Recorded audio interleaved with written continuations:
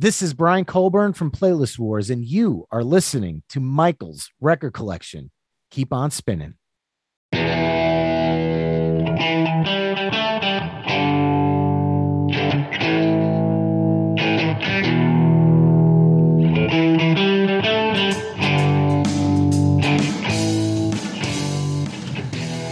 Welcome to Michael's Record Collection. I'm Michael Citro, and this is episode number 40. Instead of taking the Thanksgiving week off, I figured I'd just do a special bonus episode of MRC without doing a newsletter this week, so it's just the video and the podcast.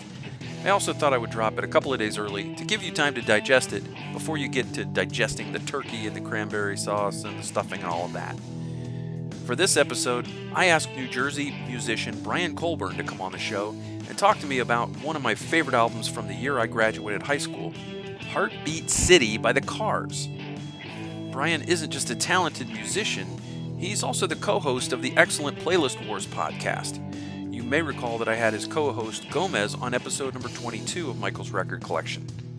Brian's a huge fan of the Cars, and so he was the perfect person to discuss Heartbeat City with.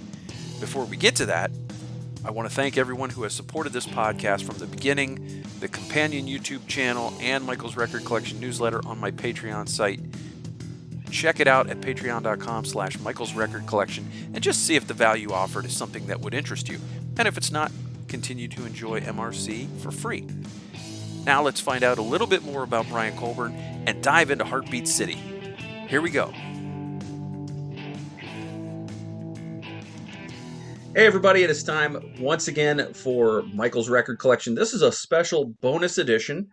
And joining me from Playlist Wars, you may remember I've had Gomez on previously from Playlist Wars, the other co-host who was supposed to also be with us that night, but sadly he was a little busy. He's got a life. Brian Colburn, thanks for being with me. Dude, thank you so much for having me on. I'm excited about this one. And actually, I love the episode that Gomez did. I love Linkin Park, but the fact that we're talking about the Cars tonight, I'm going to be honest, I like this album more. So I got a lot more to contribute to this album than I do to Linkin Park. So I think you're the winner here because you get two great episodes because Gomez is really passionate about Linkin Park and I'm a little more passionate about the Cars. So not that I don't like Linkin Park though. After hearing it a few times and talking it over with Gomez, I can honestly say I'm still not a Linkin Park guy, but this, well, I like this a lot. We'll be talking about this.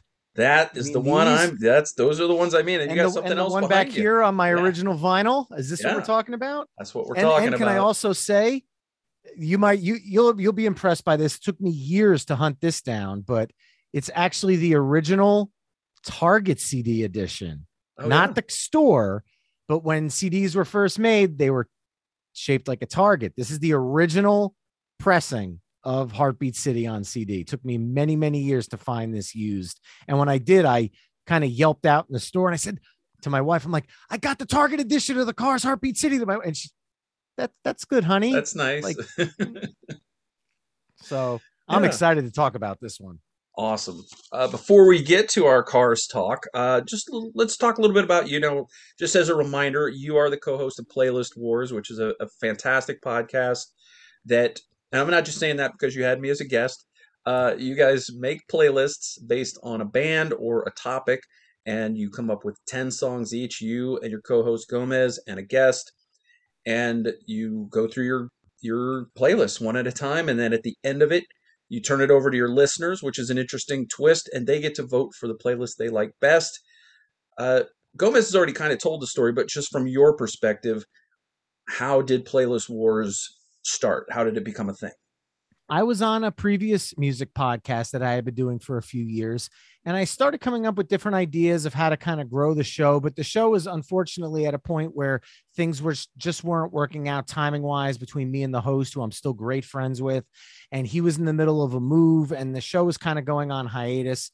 And I was talking to Gomez on the phone one night and I said, I got this idea, but it's a little different than what I'm doing now. It's not really interview based. This is more of I don't want to call it a game show, but it's a game surrounding opinions where the opinions don't matter and neither do the votes because we're talking about something that's subjective. And Gomez goes, I'm listening.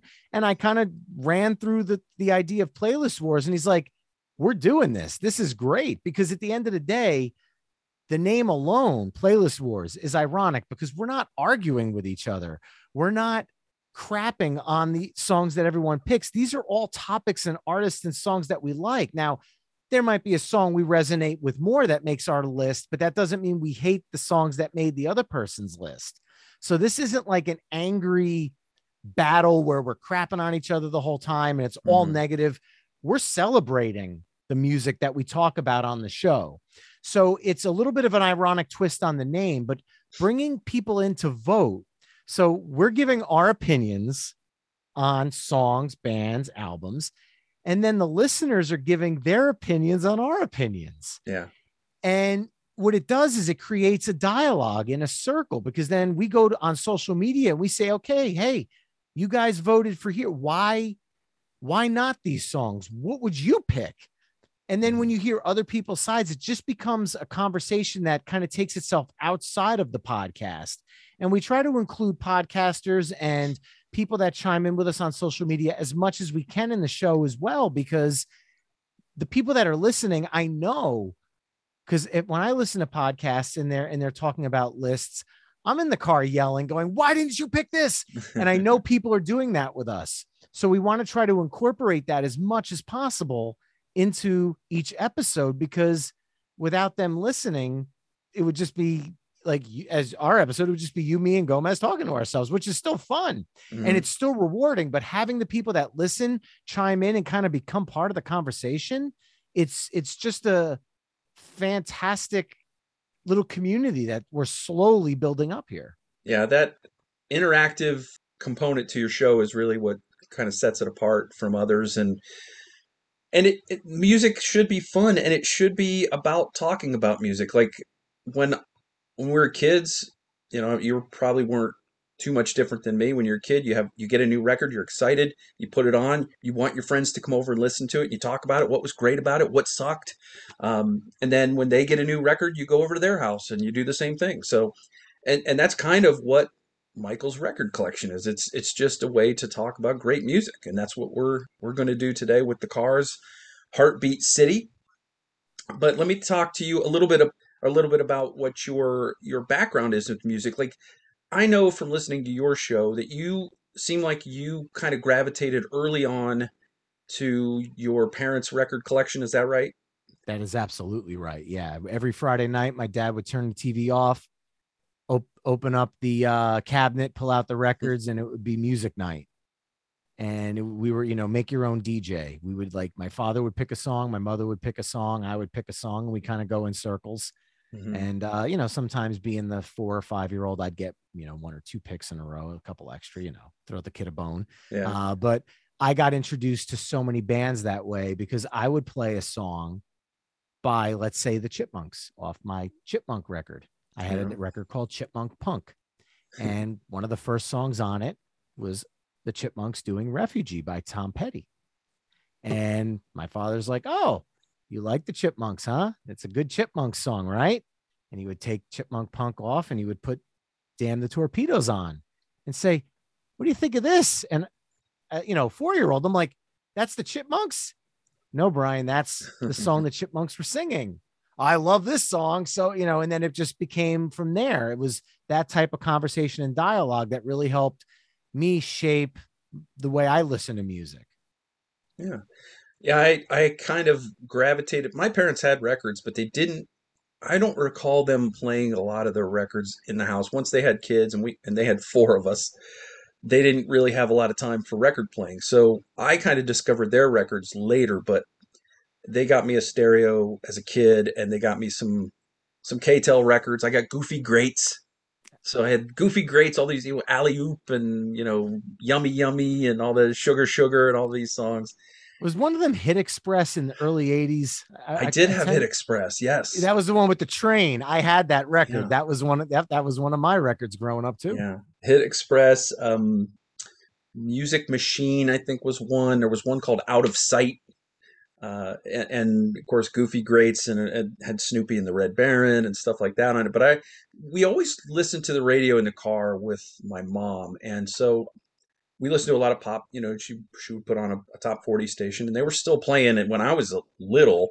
They were still playing Beatles songs. So I remember my first favorite song was Yellow Submarine, because I mean, what kid wouldn't love "We All Live in a Yellow Submarine"? And it just kind of grew from there. And then I remember, because like you, I'm from New Jersey, but I moved to Ohio when I was very young, and we would take these long car trips back to visit the grandparents, and they had a show on their, I guess it was probably not cable yet, but they had a show called The Monkees on, and that's how I discovered the Monkees. And then the theme song from the Monkees became my favorite song. So you gravitate toward that stuff as a kid, and then, of course, growing up in the Midwest, I went from there straight to Kiss, because Kiss was huge in the Midwest. But what was your first favorite song or album that you remember? Like a rock album or a pop album? Believe it or not, it's the same band we're talking about tonight. It's the self-titled album from the Cars. Mm-hmm. Good Times Roll was one of the first songs my father put on every time we were doing music night. And there was a skip in the first chorus. So to this day, when I listen to the song, to tell you how many times I heard it as a kid, when the chorus actually happens without the skip, I feel like something's wrong. I'm like, where's the skip? It should be Good Times All, because you get it skipped at the R. And I just remember that vividly as a kid. And yeah, that album just shaped my musical life, because it was a genre defining album. Mm-hmm. And it was a genre crossing album. New wave, punk, rock, a lot of the elements of music that I listen to this day were all melded into one and ushered in by this band. And hearing this song so many times, this album so many times, just kind of showed me that you could do a lot of different things with music and make it work. So it Mm-hmm. immediately expanded my horizon, just based on the Cars being so multifaceted as they were. Yeah.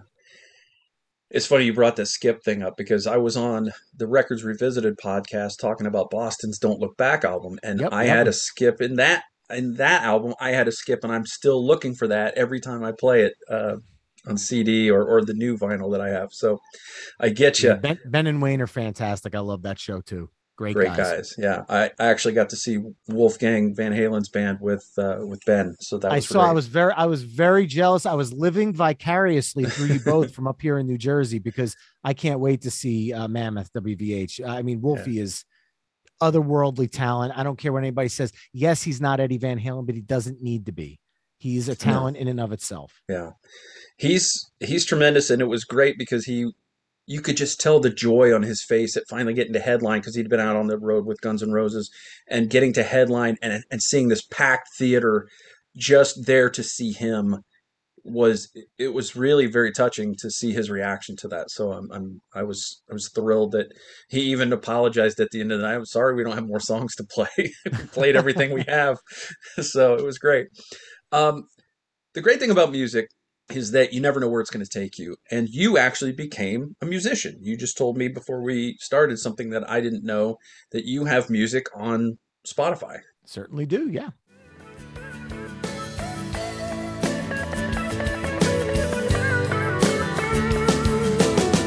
It's all the time, it's all the same.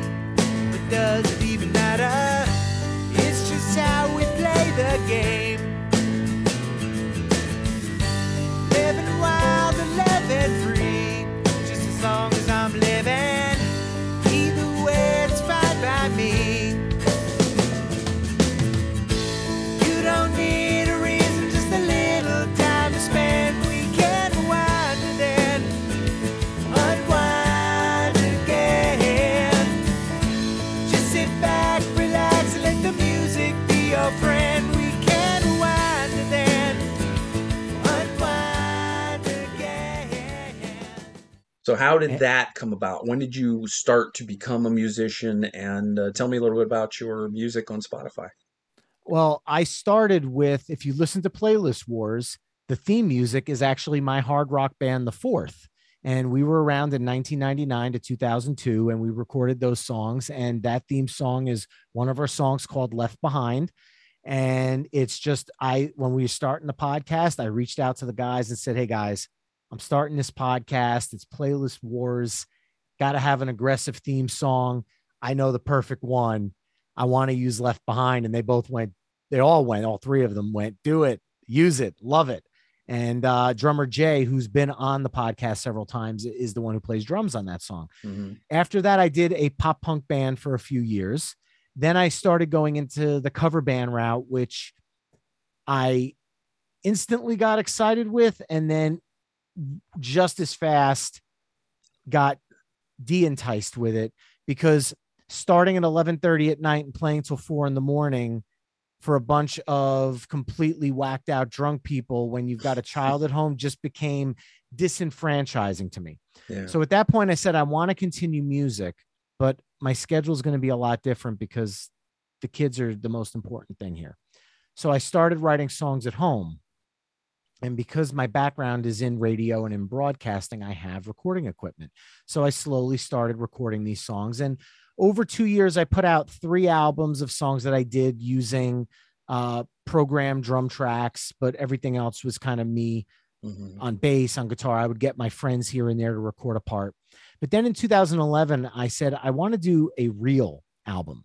Everything played by other musicians. And I want to do it with a budget of like nothing. Yeah. And I said, I want to challenge myself to be able to mix and record an album with real drums, full tracks. And I actually went online and found some amazing drummers that you can hire them out. They would record the song for you. One of which was LeJoe Young, who is Travis Tritt's touring drummer. Wow. So him and I became talking. I would basically record a track to a click, send it to him. He would come up with a drum part, send it back, and we would actually go back and forth and say, hey, no, I kind of want this part to go halftime, then this to kick back in. And we would build the song, and he would kind of write the drums for it. Then I would play the bass myself because I'm a bassist first and foremost. And then I started reaching out like, you know what? I want to have a lead guitar on this track that's a slide guitar. So I called my buddy DC Slater, who played in The Fourth, who's that hard rock band I told you about, and said, hey, man, I know you got recording gear, need some slide work. I know you're the man for it. I would send him the track. And then through networking with other bands, there's a band based out of South Carolina called Danger Muffin. They're a jam band. They're absolutely fantastic. Seen them many a times on the jam band circuit. I got to talking with their guitarist, and I ended up opening for them one night. And I told him about this song I was working on. And I just said flat out, love you for you to jam on it with me. And he goes, I've got a recording gear at home. He goes, email me the track. He gave me his email, sent him the track. 2 days later, I got a guitar part from him. And then just through online social networking, I got in touch with Jamie Cohen, who is the lead guitarist in From Good Homes. And I told him how big of a fan of their music I was and how my music was influenced by theirs. And went to a show one night, was talking with them after. And I said, I would love some violin in these 2 songs I have. And he said, send me your address. I can come down this weekend and record it. And I went, sure, you can. So I gave him my address. And as we're leaving, my wife said, you realize, Brian, that this isn't happening. And I said, yeah, like I thought he was just being extra nice. Next morning, my phone rings and he goes, hey, I'm going to be there around 1 o'clock. Is that okay for you? I'm like, sure is. Scrambling to clean the house with all the kids' toys. I set up an area in the basement. He came over, recorded 2 songs for me on violin, and we sat and talked about From Good Homes music for about 2 hours afterwards. Such an amazing day. And over the next year, I did this continuously and mixed this album, and it's called Forever Was Worth the Wait. And it's up on Spotify and iTunes and Bandcamp. And it's just me working with a full band and songs that I had crafted over 3 years. I finally did them the way I wanted to do them. And it's an album I'm very proud of. The song Once Upon a Time is a song I wrote about the night my first daughter was born. And more to me, and you'll always be my guiding light. The stars so bright, the whole world can say that once upon a time I saw the world through your big blue eyes. Your smile brought me to life. Love I feel inside tonight. Once upon a time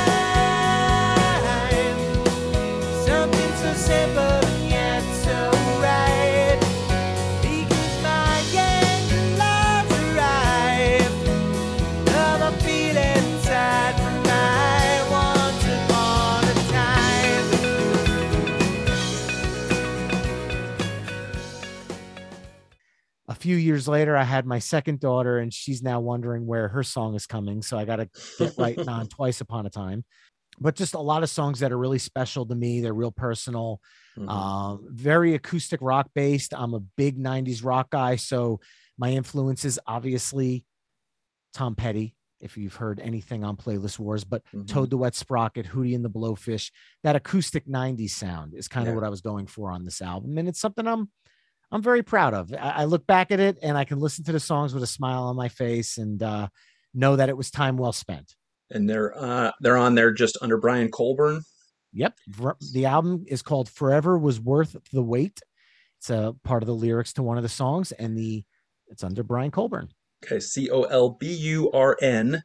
And go check it out on Spotify. And also be sure to check out Playlist Wars. I believe it's playlistwarspodcast.com. That's correct. They are also all over all the social medias. So just type in Playlist Wars. You'll find them on Instagram, Twitter, Facebook, and it's a fun community. So, and also be sure to check out their episode on music from 1971. Yeah. And vote for me because I need the votes. I think as of right now, as of the night we're taping, I think we both need the votes. So I'll take some too, people. I think Gomez is in the lead right now with a fantastic playlist all around. I mean, all three were fantastic, but yeah, you got to go listen and see for yourself. We got to see where you align. I'm totally fine with hawking for votes. Yeah, sounds good. All right. So one of the reasons that you and I are going to be talking about the Cars Heartbeat City is because you, my friend, have been doing a lot of podcasts as a guest, and everybody wants you to talk about your favorite album, The Cars by the Cars. And so when I asked you to come on, you're like, please don't make me talk about the Cars again. And I said, okay, plan B. How about Heartbeat City? Because I feel like that is probably the album that a lot of people remember very, very well, because in my generation, you would have seen all of those great videos on MTV. It was a huge album in 1984. It's an album from the year that I graduated from high school. It came out just a couple of months before I graduated from high school. So obviously it resonates with me on that level as well. So you graciously agreed that we would do the Heartbeat City thing. And so here we are. And the Cars Heartbeat City was released on March 13th, 1984 on Elektra Records. A 3-year gap since Shake It Up, their 5th studio album. It is a quadruple platinum album that equals their Candio album. It's second only to the Cars, which sold 6 million. Although I got to believe that Heartbeat City helped boost some of those sales for that first album. And it actually has sold twice as many copies as Shake It Up, which is also a very good album. It's the first Cars album not produced by Roy Thomas Baker. The band felt that they needed that sort of relationship had run its course and they needed to branch out and find something else. Rick Ocasek had a real fondness for the sound of the AC/DC sound that Mutt Lange was able to come up with. So this was produced by Robert John Mutt Lange. It's a wonder that it didn't end up sounding like AC/DC because it seems like everything else that he touches sort of sounds like that a bit. But Rick loved that sound, and they wanted to do a modern sounding record, as modern sounding a record as possible. And I think that in 1984, they really pulled that off. Could not agree more. Although there's always been a part of me that, because I'm so fond of the self-titled album and the sound that they had, even on their darker albums like Panorama, I would love to hear what a Roy Thomas Baker produced Heartbeat City would be. Yeah, that because would be interesting. Mutt Lange really knew how to put the shine and the sheen on the sound.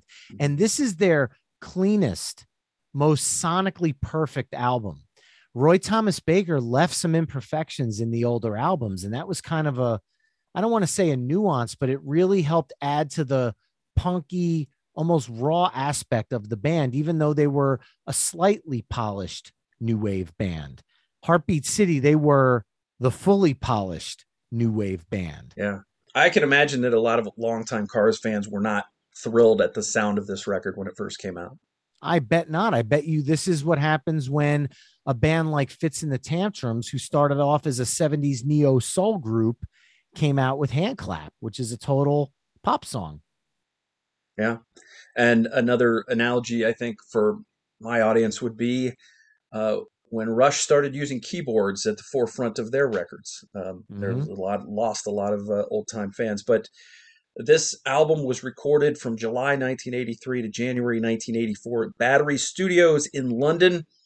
Ironically, the album didn't chart in England despite it being exactly the kind of synth pop that was big in the country at that time.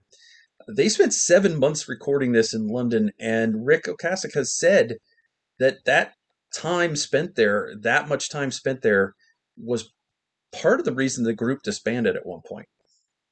Which is a shame because they got a hell of an album out of it. Yeah, I think it's very difficult working with Mutt Lange. I think everybody comes away from that experience saying he pushed us. We learned so much, but he's also very, very exacting and very meticulous. And it's got to be a difficult thing. They thought they were going to record this in 1 or 2 months. Little did they know. Right. It's a short album, Brian. It's the 10 songs only add up to 38, just under 39 minutes long. Yeah.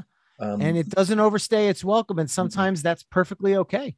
Yeah. That's the kind of album that you don't mind going, oh, wow, that's over already. I'm going to hit play again and listen to it again. It's like you mentioned, it's a glossy, slick production.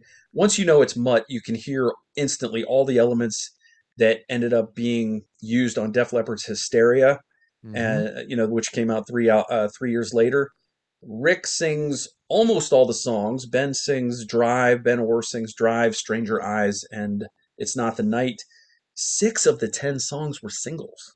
Right. Well, It's Not the Night is one of the few Cars songs that actually features both Rick and Benjamin on lead vocals. I had to look this up because when I saw that, I'm going, how many? Because their voices are sonically the same. So you can honestly, if you're introducing somebody to the Cars and you could say, is that singer 1 or singer 2? If they don't know anything about the band, I bet you they'd get a lot of them wrong. They have a very similar sound. But Since I Held You from Candio, You Wear Those Eyes from Panorama, and You Are the Girl from Door to Door are the other 3 songs where both Rick and Ben sang lead with It's Not the Night, which out of all those songs, It's Not the Night's my favorite of all of them. Yeah, I would agree with that as well. So the Cars at that time, Rick Ocasek, vocals, guitar, he wrote all the songs. There was a partial writing credit for Greg Hawkes on one song. We'll get to that. Ben Orr, vocals and bass. Elliot Easton, guitar and vocals. Greg Hawkes, keyboards, vocals, Fairlight and CMI programming. David Robinson, drums and Fairlight programming. There were a lot of keyboards and a lot of synthesized sounds on this album. And it kicks off with one of the singles, Hello Again. Hello. Hello again. Hello. Hello again.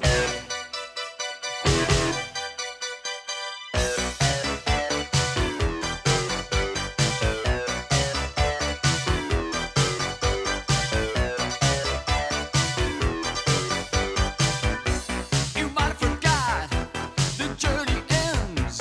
You tied your knots and you made your friends. You left the scene without a trace. One hand on the ground, one hand in space.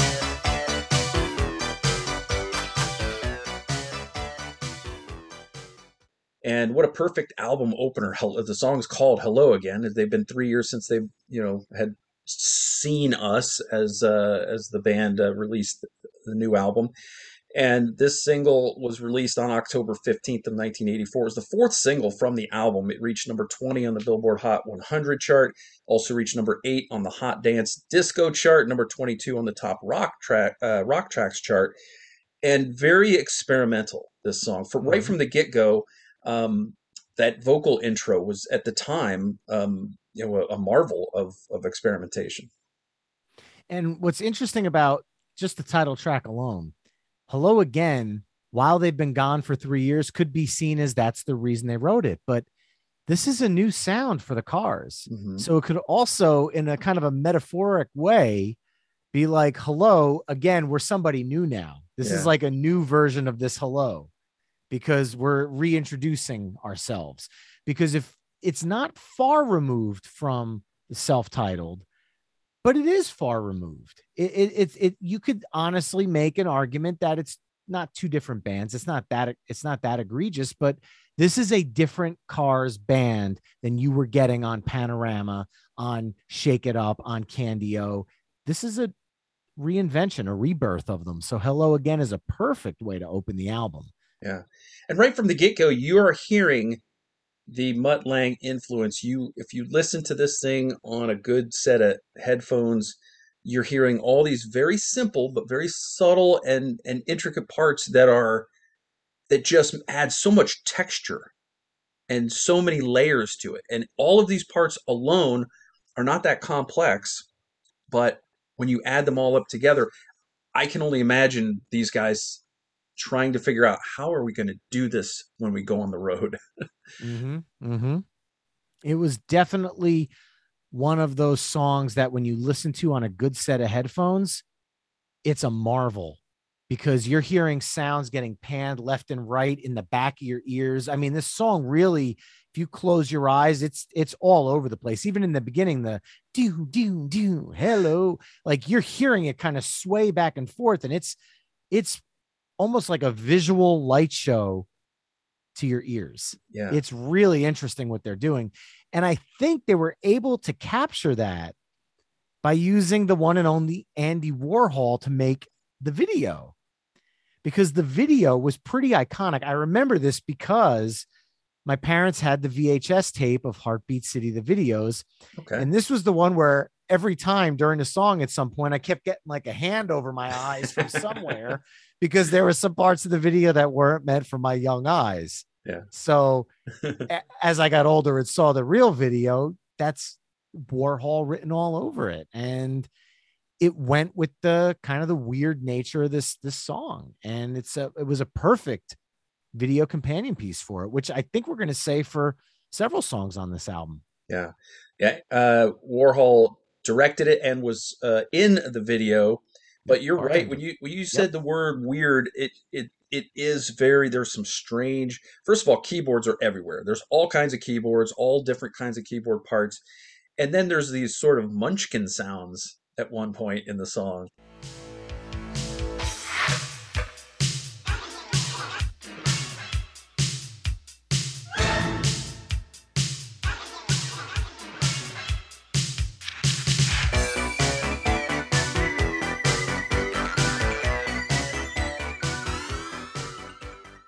And it is like they're telling you right up front, this is not anything you've heard from the Cars before. Right. They go from track 1 to track 2, Looking for Love, which is it definitely is a mood change right there, right off the bat. A kind of a simple song with great harmony vocals. And it's, I think, an overlooked track on this album, but it's hard. I mean, it's easy to overlook a track that has so many strong songs on this.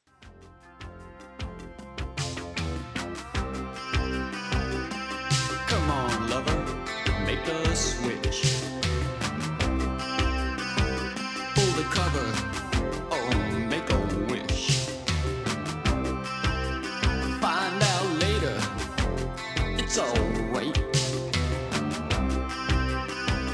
Keep the faith and kill the light. You can't stop, but you can't go on. You can't stop, but it won't be long. Here she comes, looking for love. She's looking for love. Here she comes, still looking for love. Here she comes.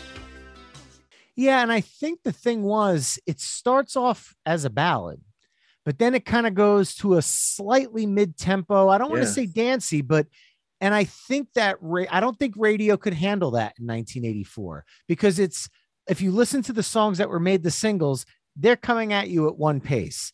This song starts off where it's almost like you could strip it down to an acoustic ballad. But then when they kick it in with it, you can't stop, but you can't go, it becomes this snappy ditty. And then Yeah. it goes back into the chorus with these beautiful layered harmonies.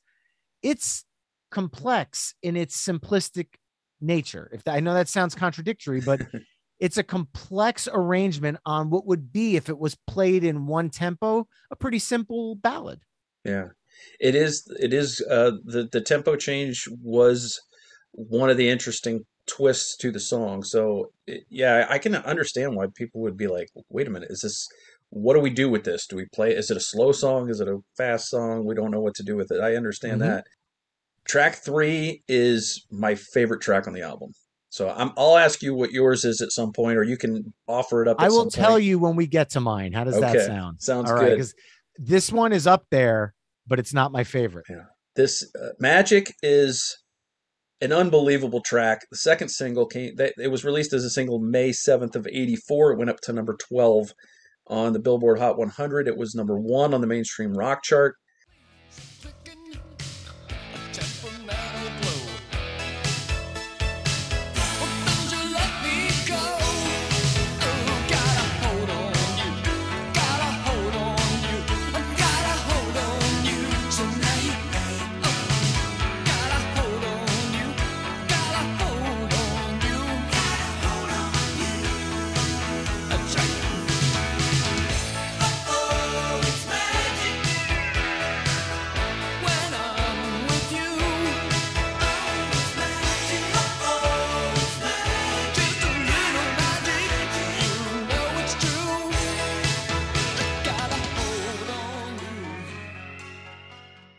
Greg Hawkes said this about it. Mutt suggested something that sounded like the Star Wars Cantina Band. It's got very simple guitar chords and like a sort of a heavy drum that you can hear that drum sound on Hysteria from Def Leppard. Oh, yeah. You can go back to Pyromania and hear that that drum sound that he gets on this song. What are your overall thoughts on Magic? Well, first off, the video proved that Rick Ocasek was larger than life because he could walk on water. Yeah. I mean, let's be honest. But the song is definitely one of the most iconic pop songs of the 80s. So much so that on my old podcast, I interviewed Will Turpin, who's the bass player for Collective Soul. And there was always a song by them that made me raise an eyebrow. And finally, when I was able to interview him, I was able to say, "Hey, Will, Hollywood, I got to ask, are you guys Cars fans?" And he snickered. And his response was, this song was written as an homage to Magic by the Cars. So if you're a fan of Magic by the Cars, you need to look up Hollywood by Collective Soul. It's probably one of my favorite Collective Soul songs, especially after hearing that story about it. Yeah. So I absolutely love this song. And if you do listen to Playlist Wars podcast, you know that I love to drop covers when applicable. Mm-hmm. Butch Walker, who is one of my favorite singer-songwriters of kind of the last 20 years, covers the song in a montage called My Best Friend's Magic Girlfriend. He has an EP called Heartwork, and it's a mashup of My Best Friend's Girl and Magic, which is a really cool acoustic-y cover that he did of it. And yeah, this song is just brilliant. It's fun. The I mean, like as a kid, you're singing along with it. It just makes you happy. And sometimes that's all a song needs to do. This song just makes you feel happy. That is a great observation, because that is when this song comes on, if you're listening to the radio or you're shuffling your songs off your phone or whatever, I can't imagine a time or place where you wouldn't reach for the volume knob when this song starts.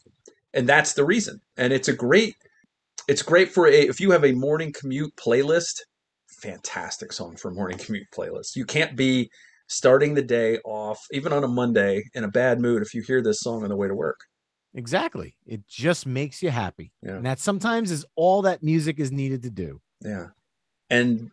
But it does so much more. And again, if you listen to this in on a really high-end stereo or in a good set of good set of headphones, there's so much going on in this song. So much. And it's amazing to me how Mutt Lange can build and build and build and layer and layer and layer little simple parts that just add up to this incredibly complex, lush sound. So many textures. It is something that, again, I would love to have heard how Roy Thomas Baker would have layered this song. I feel like it would have been more akin to maybe one of the songs on Panorama, where it was slightly layered but more aggressive, because that riff, if you listen to the riff of Magic, the bounce, bounce, it's Yeah. kind of aggressive. Yeah, very aggressive. But the way that they were able to take it and make it happy between the keyboards underneath and the drum sound, like it's just a really complex way to make a simple song less simple. And because if you think about it, this is one of those songs, it's not, if you play guitar, it's not a hard song to play. There are other songs by the Cars that are much more complex, but damn, is it not fun? I mean, Yeah. Love those power chords. Just bam, bam. It's just, yeah, it's tremendous. It's a great song. And that's why I know sometimes it's hard to pick between your favorites, but for me, Magic is the top of the list. And it's a great song. that's my But number two. That's my number two, with behind one other song, which yeah. I think may surprise you. I don't know. Okay, we'll see. Track 4 is Drive.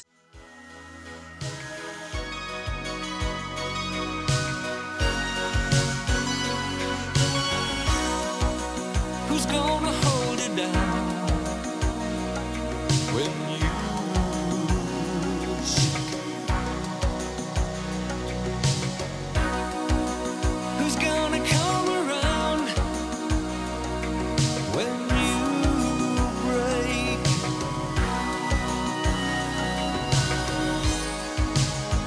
You can't go on thinking nothing's wrong. Who's gonna drive you home tonight? This was the third single off the album. It was released July 23rd of 84. It went up to number 3 on the Billboard Hot 100 and number 1 on the mainstream rock. 3 also on mainstream rock. Number 1 on the adult contemporary chart. In fact, they loved it in Canada too. In the adult contemporary category, also went 1 in Canada. This was something that Rick Ocasek said on the In the Studio program. Are you familiar with In the Studio with Redbeard? Yes. So he said it was probably about a nervous breakdown, not my own, or maybe about false hope. I remember thinking it was kind of an eerie song. And I think you can see where he's coming from. It's sort of a dark song, and the video bears that out as well. The video Oh is God, yeah. a very disturbing almost video. Yeah, Timothy Hutton did a great job directing that. The black and white really added to the, I don't want to say macabre, but it was definitely a eerie vibe to Yeah. it. And I think that was courtesy of the black and white, because I think if it was in color, it might have taken away some of the mystery. And then obviously Rick's future wife was in the video. Mm-hmm. I'm not even going to attempt Paulina, and I always say it wrong. So Alina Poroskova. there you go. Yeah. Absolutely stunning. I mean, her beautiful, beautiful. Even to this day, she's just a stunning, stunning person. With this song, this is the most covered song off of this album with cover songs. Mhm. And I just want to mention 3 of them because I love doing this. On the 51st Date soundtrack, Ziggy Marley did a reggae version of it, which was really good. If you're into heavier rock, modern rock, 6 a.m., which is Nikki Sixx's hard rock band, Right. covers the song on the Modern Vintage album. Mhm. I've heard that And then one. if you're a country leaning guy, Tim McGraw covered it in 2019 on his McGraw Machine Hits 2013 to 2019 compilation. So all 3 very different covers of the song, and they all work. And then not a cover, but a remix was put out, I want to say in the last 2 years or so. And it was called, I think the album was called Symphonic 80s. And it's Ben's vocal track with a symphony bed. And oh my God, it is just gorgeous. I mean, I'm trying to think of a word that would make gorgeous sound better. And it's just, it gives me goosebumps just thinking about it, because hearing it with a symphony in his voice and knowing he's no longer with us, it's just so beautiful. And that's a fantastic version to look up if you haven't heard it. It's interesting that Ben did almost all their very haunting songs. He did the vocals for their haunting songs. Even on this album, there's a couple other ones that are a little more have more of a spooky vibe to them. And when we lost him, it was just such a massive, massive loss, especially after he put out that wonderful solo album, The Lace, which The Lace, yeah. is as good as any Cars album, in my opinion. It's I'll just a be honest, fantastic album. the Lace is better than Door to Door, because Door to Door was just Rick and Ben fighting over who was, like, you could tell the animosity on that album. And I'm so glad that even though Ben's not on it, that they were able to do moves like this in 2011 to at least, I don't want to say it'll never replace Ben, but it cleansed the palette that Door to Door left behind, because Door to Door only had a few. To me, Heartbeat City is the bookend to Self-Titled. Mm-hmm. Door to Door is the band self-imploding, and moves like this is the coda that they're not all together. Life isn't perfect, but there's still music to be made. And now, unfortunately, with Ben and Rick gone, unless they do another formation of the new Cars with Todd Rundgren, which I'm praying for, because I would love to see any incarnation of the Cars live, just to see Elliot up there playing these songs, and David and Greg. Mm-hmm. Sorry about that. Had a mind blank. Just to be able to see them and celebrate these songs one time would be a dream come true for me. So if they're watching this, Todd, guys, please, the new Cars, let's do it again. What do you mean if they're watching this? Come on. Who doesn't watch Michael's Record Collection or listen to the podcast? Very simple. Bum, bum, bum. Bum, bum, bum. Just a very, very simple parts to the song. But again, layer upon layer upon layer. And one of the coolest parts of Drive is that they went for that sort of 10cc vocal.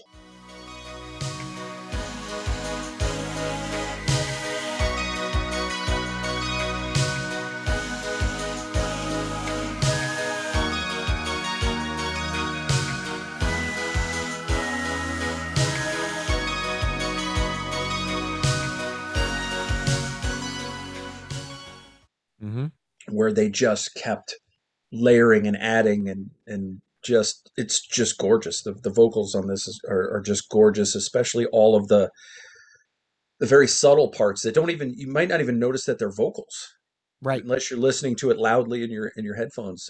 You might think that's a keyboard part or something, but a lot of that's vocal. So fantastic song. And we come to the end of side one with Stranger Eyes.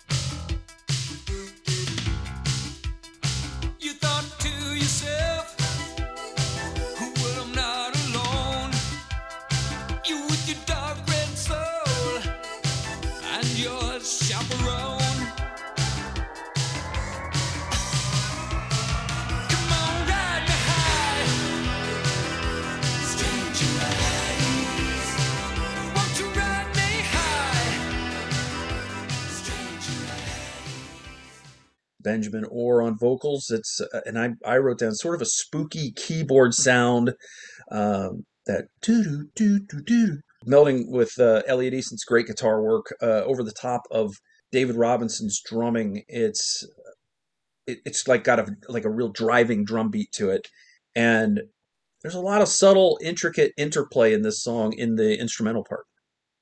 Yeah, this is, believe it or not, if we were on Records Revisited right now, I'm spoiling it if I ever go on to do this album for a second time with Ben and Wayne, but this would be my number one song. I don't hate it by any means, but I think the song that was left off this album, Tonight She Comes, that they ended up putting on the expanded version, is a better track and might have felt more in line with the rest of the album. I felt like this one kind of sticks out a little bit. I don't know why. There's just something about it, but I don't hate it by any means. It just kind of, it doesn't hit me the way the rest of the album does. I feel like the lyrics for this one aren't great. I think that's a weakness of this song. Maybe that's it's just, yeah. But that's your side one, and you flip over the album and you get the big hit, the number one single off the album, You Might Think.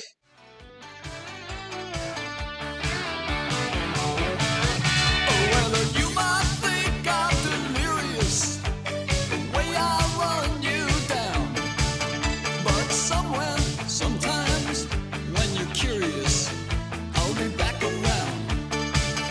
And I think that you're wild and something uniquely styled.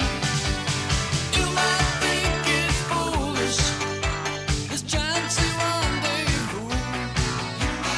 You might think I'm crazy. All I want is you. All I want is you. All I want is you.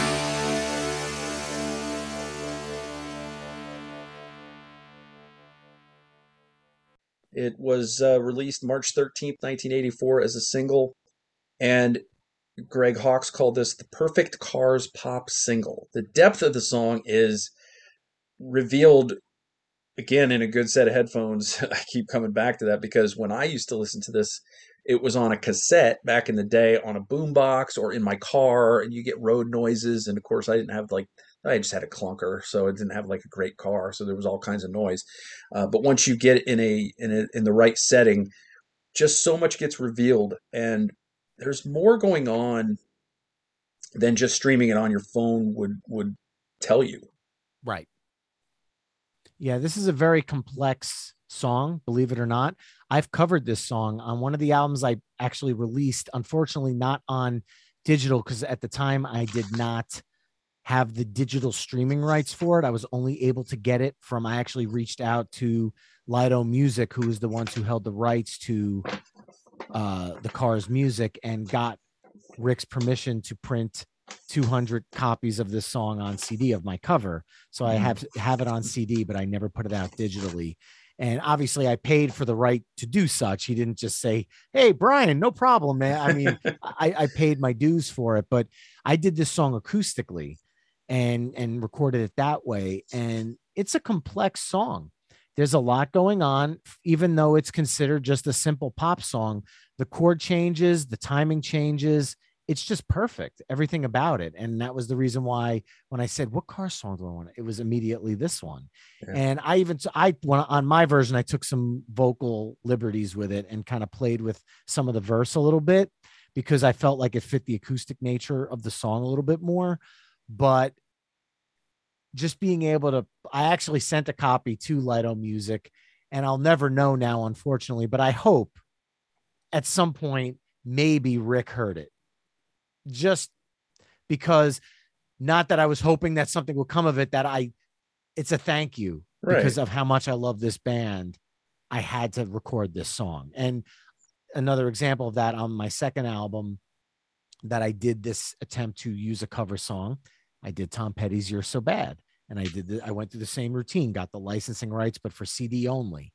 Because at the time it was very expensive to try to do digital streaming rights. And I wasn't making the money to even pay for the rights I was doing for the CD, let alone that. So I have those two that I keep on my computer because they'll always be special to me, kind of a time shot of life. But as far as the actual You Might Think song, the video, iconic, memorable as a kid, the fly going around, like that was MTV. That was like, what am I watching? This is one of the videos like Sledgehammer.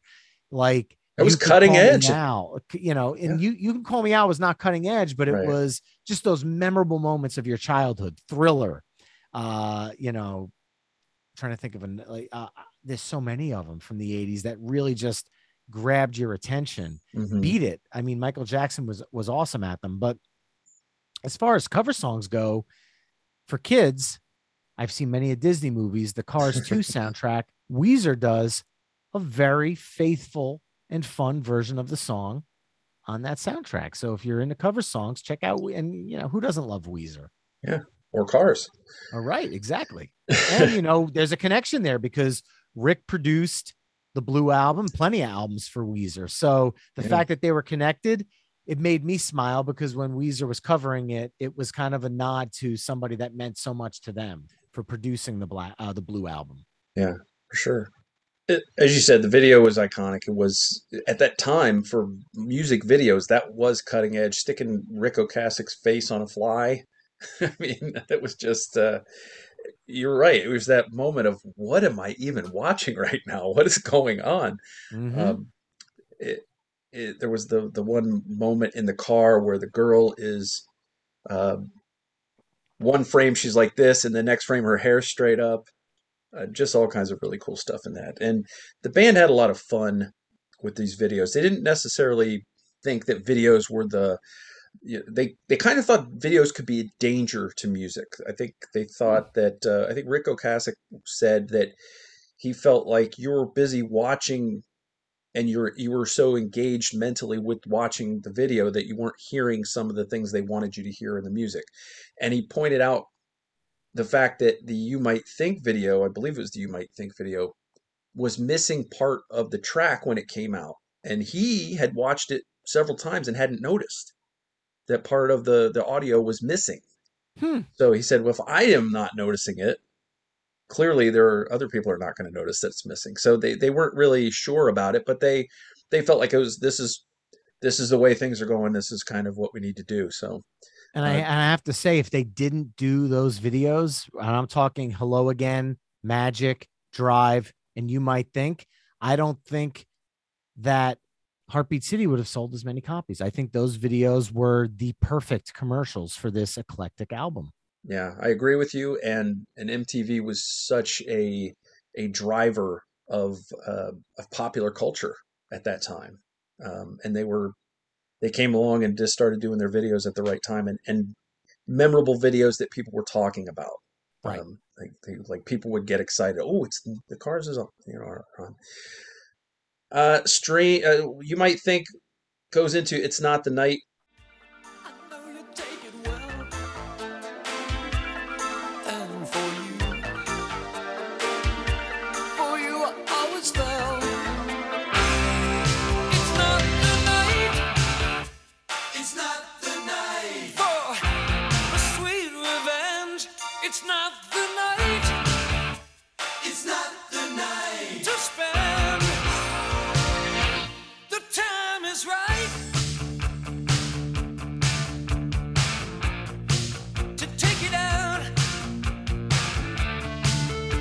The time is right to tango. Got a feeling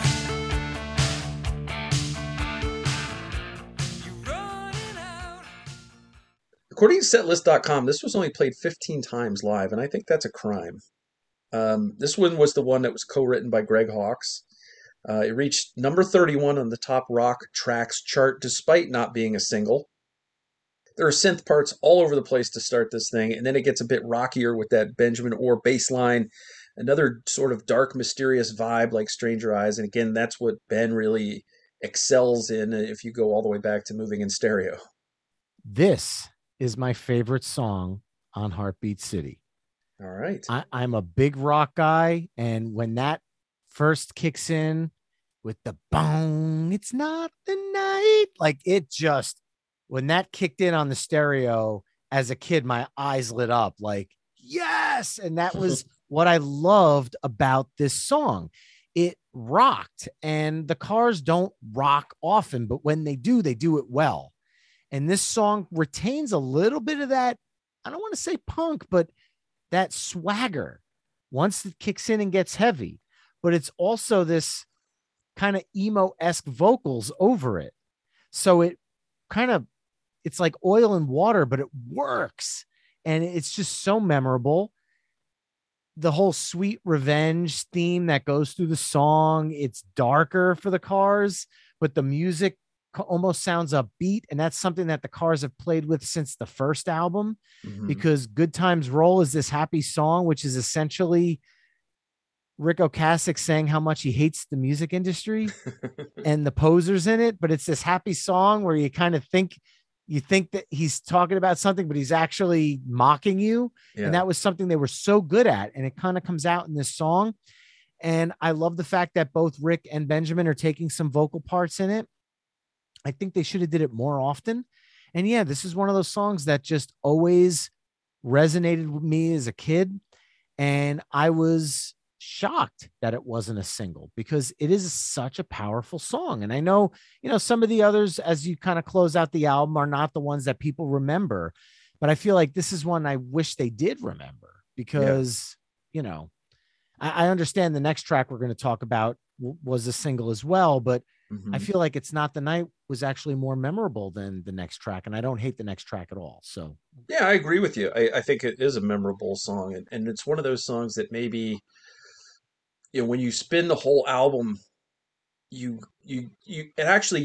makes you even pay more attention when it's on because you realize this is a popular song, but it's a really good song.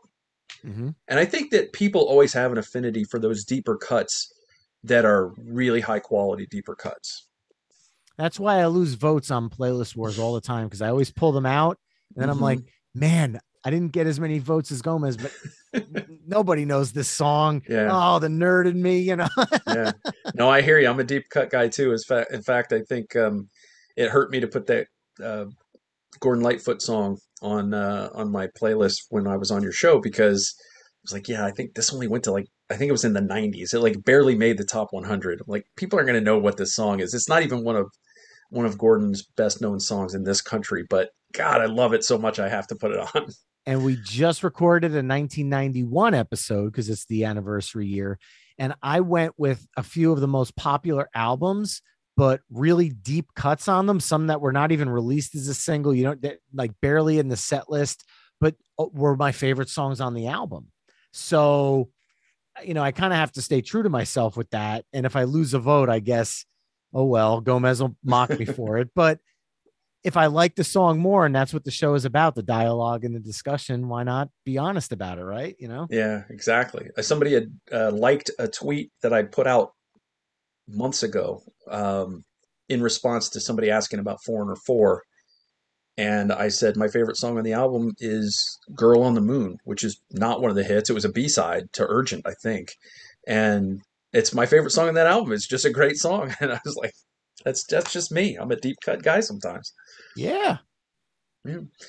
So as you mentioned, the next song was a single, the 5th single from the album, Why Can't I Have You?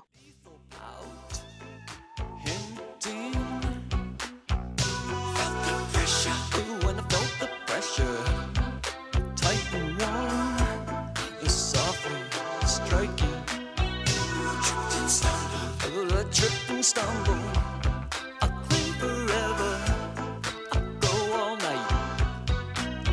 Oh, baby, just one more time to touch you. Just one more time to tell you I'm not so blind. Baby, why can't I have you? Always breaking my heart in two. You know what I'm going through. 5th single came out January 7th of 85. So now we're into the next year and we're still releasing singles off this album, which is the sign of a very successful album. Went to number 33 on the Billboard Hot 100, number 11 on the mainstream rock chart. Greg Hawkes said this about the album, or this song, I should say. The first song that we got on tape for Heartbeat City. So this is one that they first got down, and it's probably one of my favorite songs on the album, and it's a bit underrated because it's a ballad, but again, the Mutt Lange treatment on this, there's so many little subtle things going on, and every time you listen to it, you can focus on something different. Everybody always talks about Drive being the beautiful ballad, but Why Can't I Have You is gorgeous. It's the word I use to describe musically what Mutt was able to produce on this song is lush. There is so many beautiful sounds happening. Some of it, it almost becomes indistinguishable if it's a keyboard or a violin, the way he dialed the sound in. it's a keyboard, but the way it's being utilized, it feels like a violin, which plays towards this almost more acoustic song. But there are so many synth layers in it, and the vocals, the way they stagger them in the harmonies, it almost sounds like there's 4 people singing, but 2 of them are Rick and 2 of them are Ben, like almost kind of off timed with each other. Yeah. It's just, it adds this sonically. It was just gorgeous. Like that. I can't think of another word. It really is one of the strongest songs on the album. And which was kind of furthering my argument of It's Not the Night being even stronger than that. Yeah. But earlier I said Magic was my second favorite. So Why Can't I Have You is probably 3 or 4. And I mean, look, we're talking 10 songs here, but yeah. And then when you think of the huge hits that were on this album, and you're thinking, some of these deeper cuts may have been better songs, and it just tells you how strong the album is top to bottom. So yeah, definitely. Speaking of deeper cuts, track 9 is I Refuse.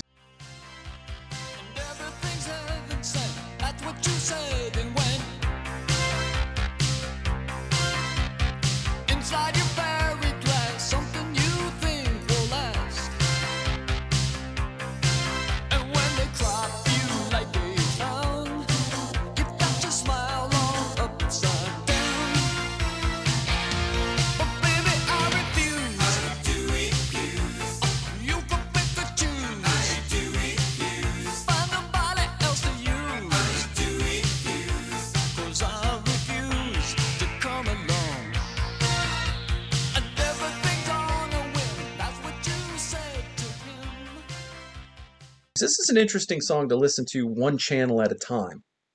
There's a lot going on in one ear that's not going on in the other ear. And Mutt built something really full and dense out of these tiny, simple bits. Once again, the keyboards are just nuts. There's one bit that sounds like a xylophone at one point.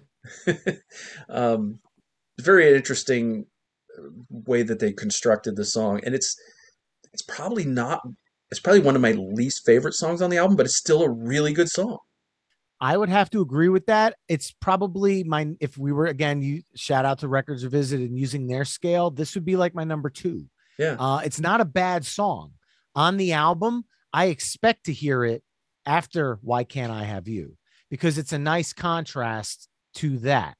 But I feel like it's a little more leaning towards the door-to-door sound, which was, okay, we've done this on the other songs, and there's not as much that jumps out at me in this song that makes me feel like it's one I would listen to just alone on a car's mix.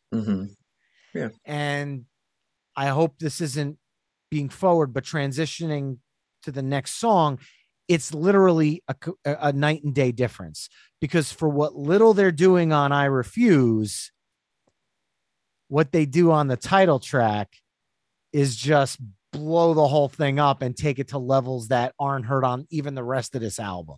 Yeah. So it is the calm before the storm of the end of the album, I truly believe. Yeah. Heartbeat City closes the album. Oh, Heartbeat City, here we come.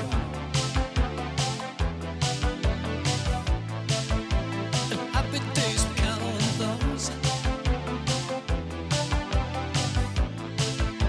And nothing really gets us down.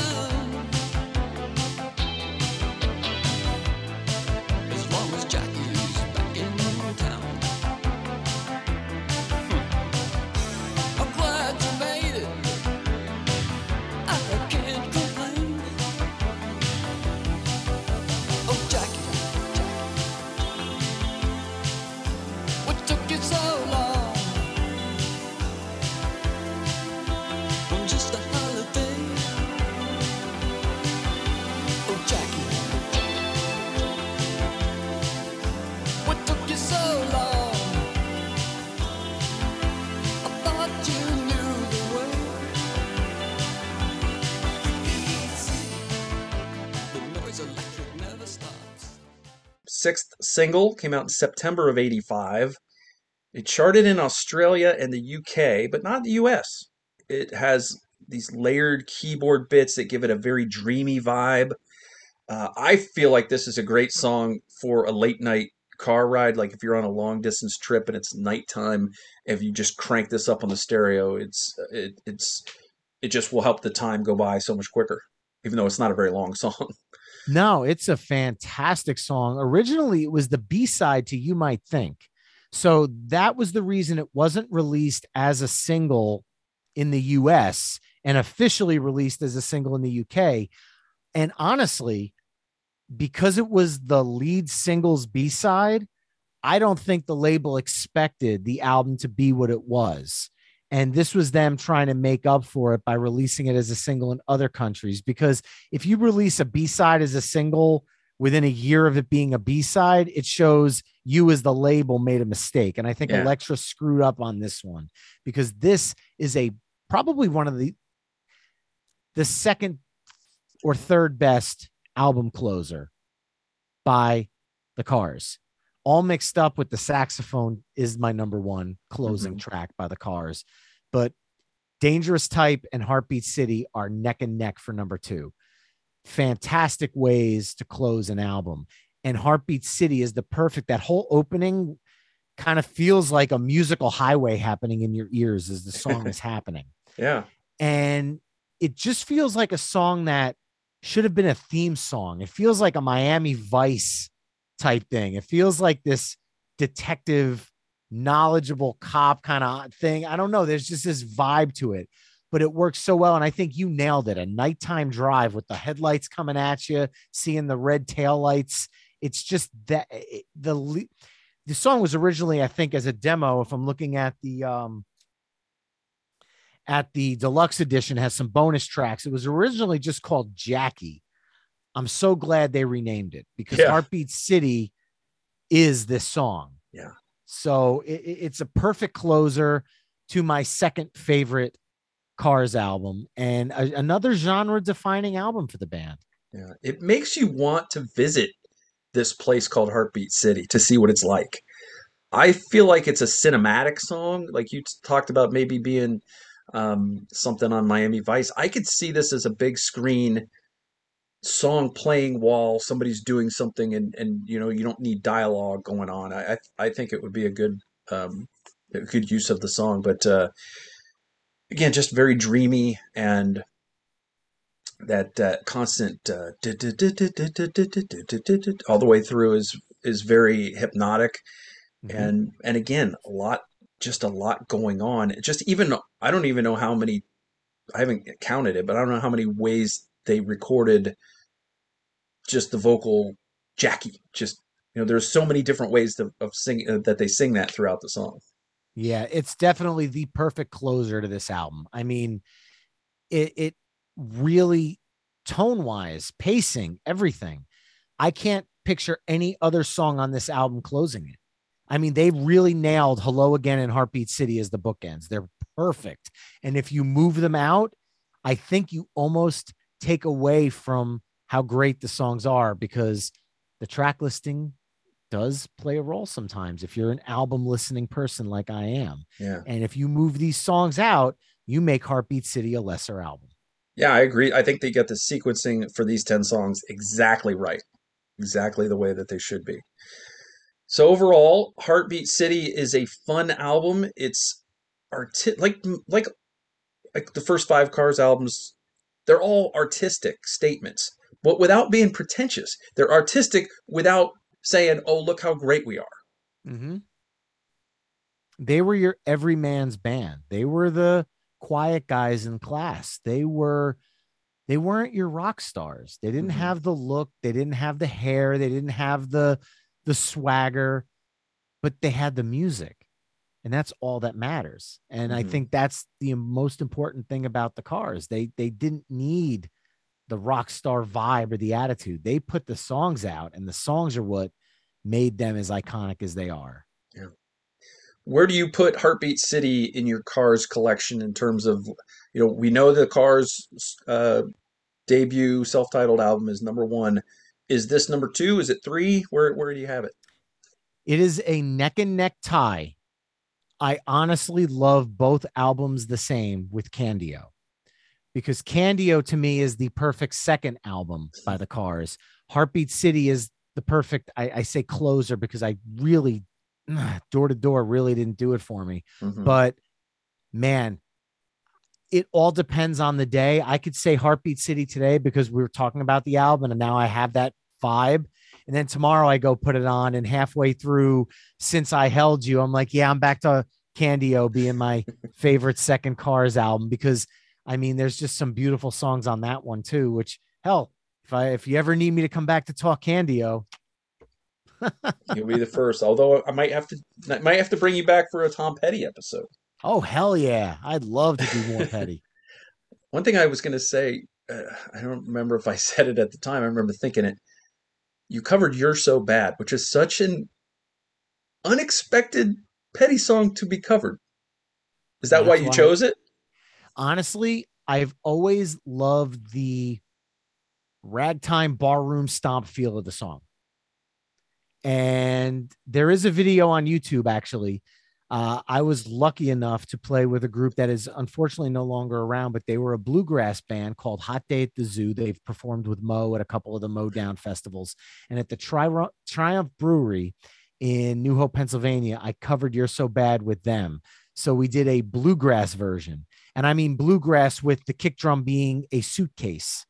So that type of bluegrass, and 3-part harmony, mandolin, stand-up bass, Was acoustic there a guitar. washboard involved? No washboard, but full bluegrass version of it. And I've always just loved that vibe of the song. And that song jumped out to me as the least produced song on Full Moon Fever, in a way where it was good because of it, because if you added any more to it, it would have detracted.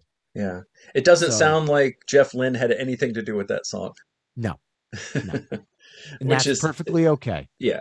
And Jeff Lynne does phenomenal work, obviously. But yeah, that one, you were like, did Jeff take the day off that day? But thank you if you did, Jeff. I still Yeah. love You're So Bad. All right. So we talked about, I think, everything that I brought you here to talk about. But one thing I didn't ask you about, which I normally do, is your consumption of music, because you often will post some of your CD hauls. Is CD the primary way that you listen to music? Yes, I was big into vinyl for probably 10, 15 years. And unfortunately, I came upon some hard times and I had to get rid of a lot of the collection. And along with that, I decided that it took up a lot of space in a smaller home, more space than I was willing to have it take up. Mm-hmm. And as you can see, my CDs are in these plastic sleeves. I actually keep all the jewel cases and digipacks and everything stored in storage, but I keep all of my CDs in just a little cabinet in our living room that I can go and have access to 4,000 CDs at my fingertips. Yeah. And to be perfectly blunt, I got disenfranchised with vinyl when it started popping back up in Walmarts and Targets and Best Buys, and you no longer were able to go to a garage sale and be able to grab all these awesome vinyl records for 10 cents. People were trying to sell them for $50, where now I go to a garage sale and there's 30 people almost fist fighting over the vinyl LPs. And the woman's like, these CDs are 5 cents each. And I'm looking at them and it's like an entire Pink Floyd collection.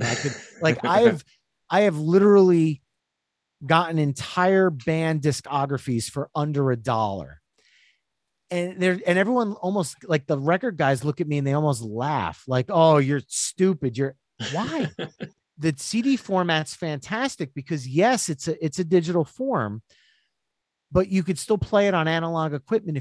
I have a very good CD player that plays through my system, and it's got the the digital to analog conversion in it. Mm-hmm. It sounds fantastic.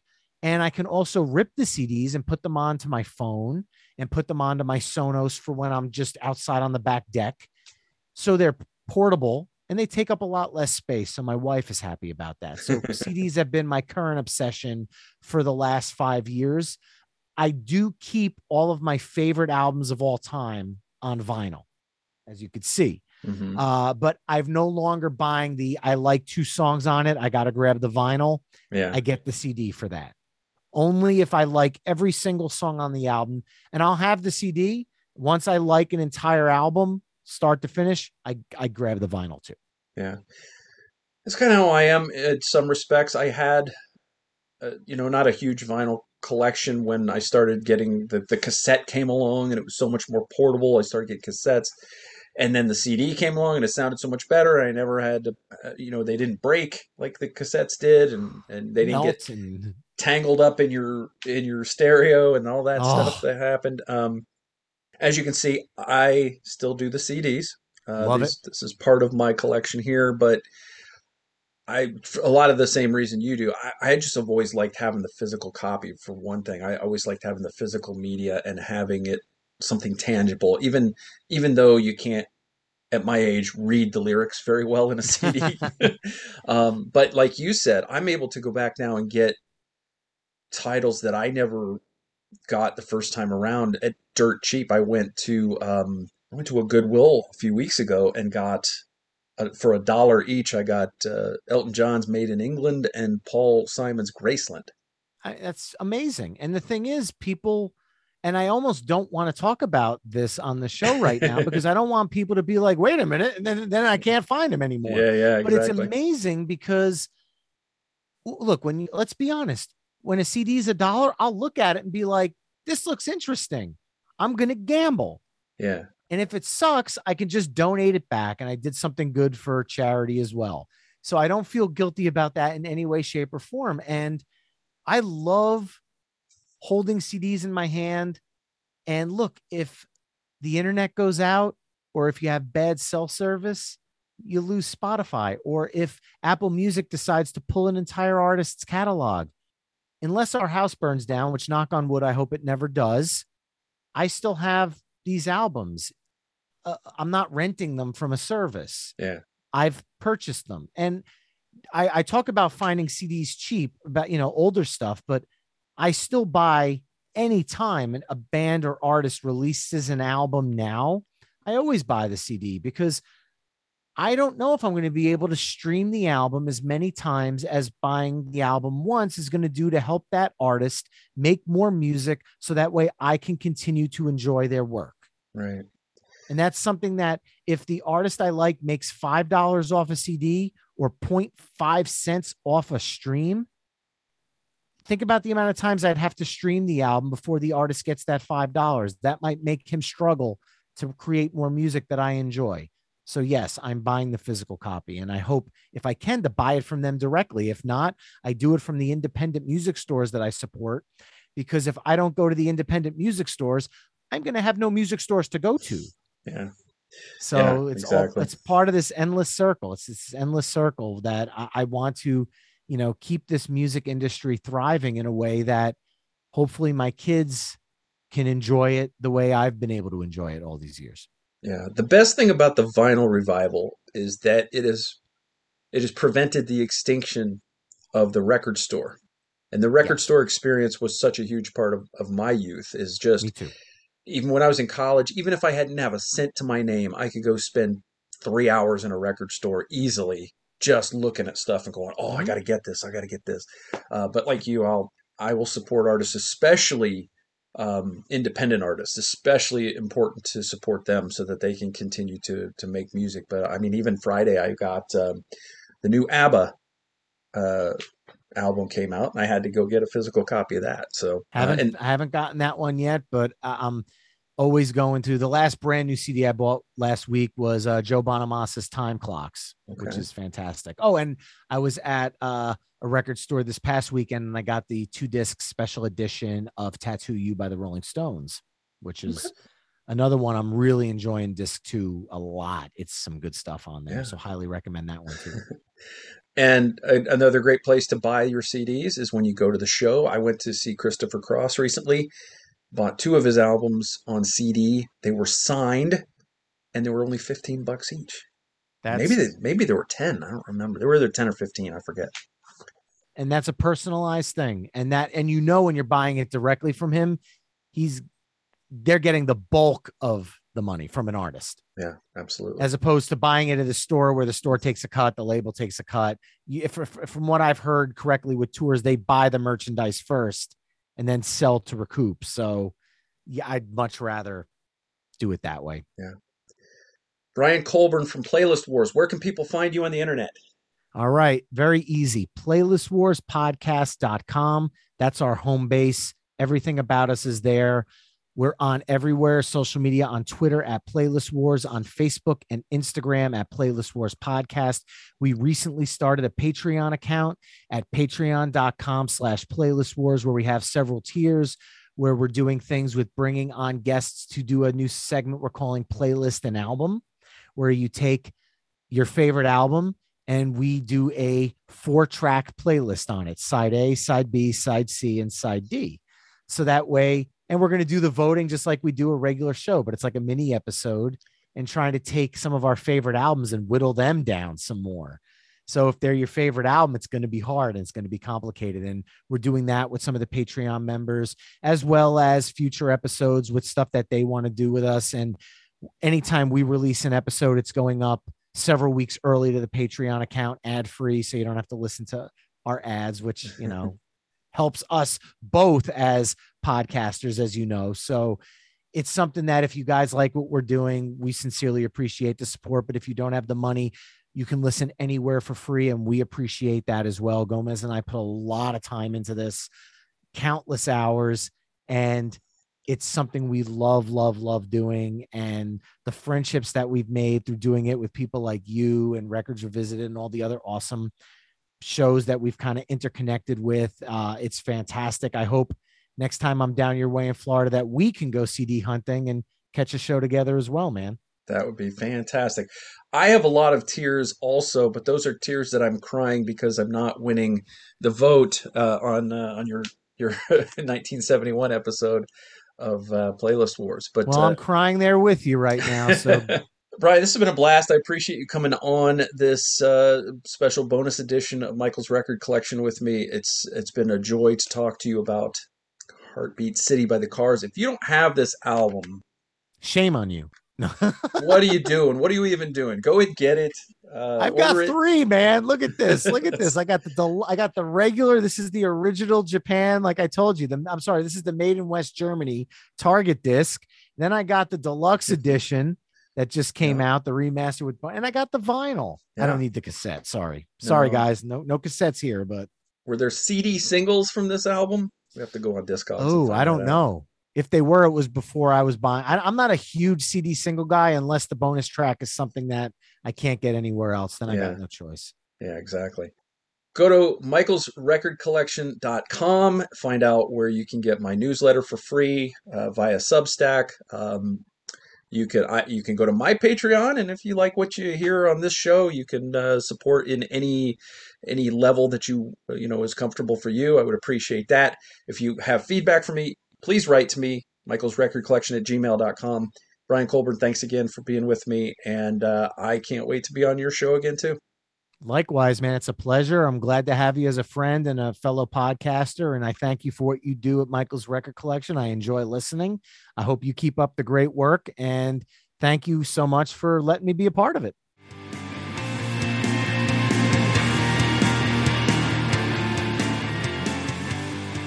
Michael's Record Collection is hosted and produced by Michael Citro. Logo graphic courtesy of Jerry Cutchins. Follow Michael's Record Collection on social media, at Mike's Records on Twitter, and Michael's Record Collection on Facebook, YouTube, and Instagram. If you like what you hear, you can support the show through our Patreon at patreon.com/Michael's Record Collection. For the free newsletter version, go to substack.com and just type Michael's Record Collection into the search bar. Thanks for listening.